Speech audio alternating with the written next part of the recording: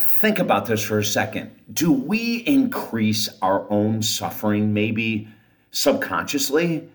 Do we increase our suffering in life, our frustration with friends, lovers, partners in business, coworkers, neighbors? What do we increase our own suffering and we're not even aware that we're doing it? Oh, I've got some big news from you. I'm David Essel.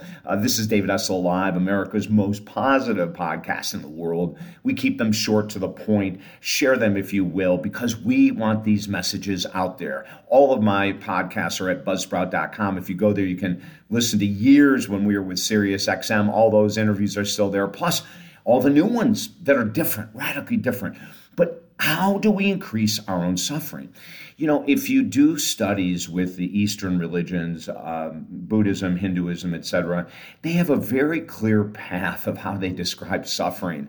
And it's really simple, but it's very difficult to shatter. And this is what they basically say. Now, there's 1,000 different teachings of Buddhism by Buddha, and there's several different types of Buddhism, as a matter of fact, if you want to call them maybe schools of Buddhism. But, you know, one of the things I was very attracted to was when I was taught that we increase our own suffering by bringing up in our mind resentments against others, anger against others, even if what we're thinking is correct, that they did indeed hurt us.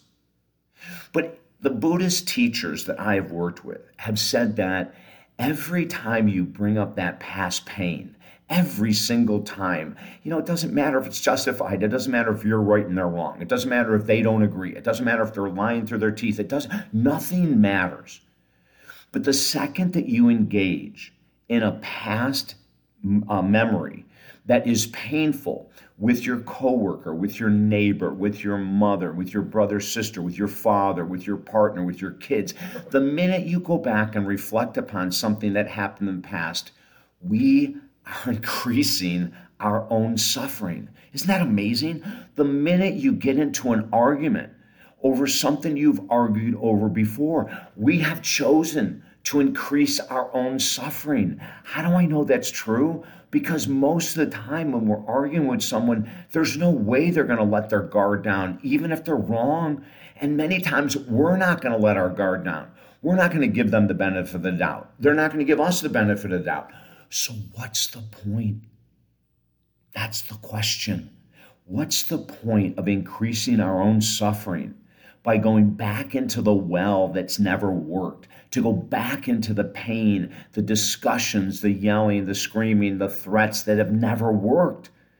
You see, every time we do this, we're increasing our own suffering.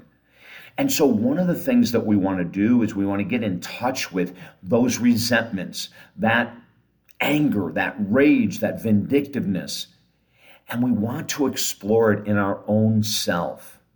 Why do I feel the need to go back and say that again? Why do I feel the need to go back and threaten this again?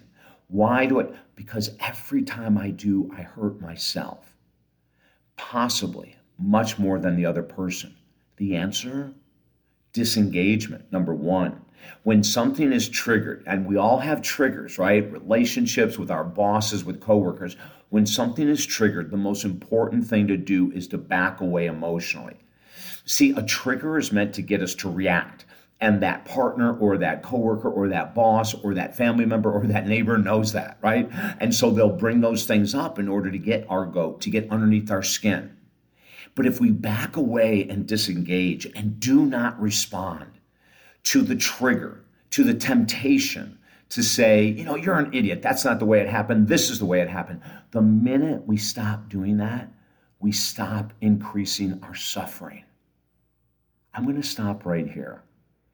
If you can practice this, if you can get into your head, I'd even write it down, I create my own suffering every time I go back into an argument about a past event with a neighbor, a coworker, a family member, a partner, a child. Every time I go there, I am increasing my own suffering.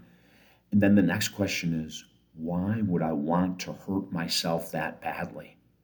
Let's disengage. Let's walk away. Let's own our feelings. Let's process them with an expert, a professional. If I can help you in any way get to this place that I'm still shooting to get to too, contact me at talkdavid.com. I find so many times I can do it perfectly, right? I can walk away from someone cutting me off in traffic and not, give some kind of a sign or yell or scream or honk my horn. And then other times I feel like I'm doing great and then I slip. We can catch those slips. And if I can help you, go to talkdavid.com. We have a program right now because of inflation, and our 30-minute sessions are 50% off. So if you want to work on this with me, I would love to work on this with you. I'm David Essel. You've been listening to David Essel Alive on Buzzsprout.com. When you go to Buzzsprout.com, if you just Google David Essel, you'll find thousands of hours of interviews when we were with SiriusXM, and then all the most recent ones as well, okay? Never give up. TalkDavid.com. 4 books are sitting there for you for free. You can grab them right now. And if you want to work with me, I would love to help. Until next time, have a beautiful day.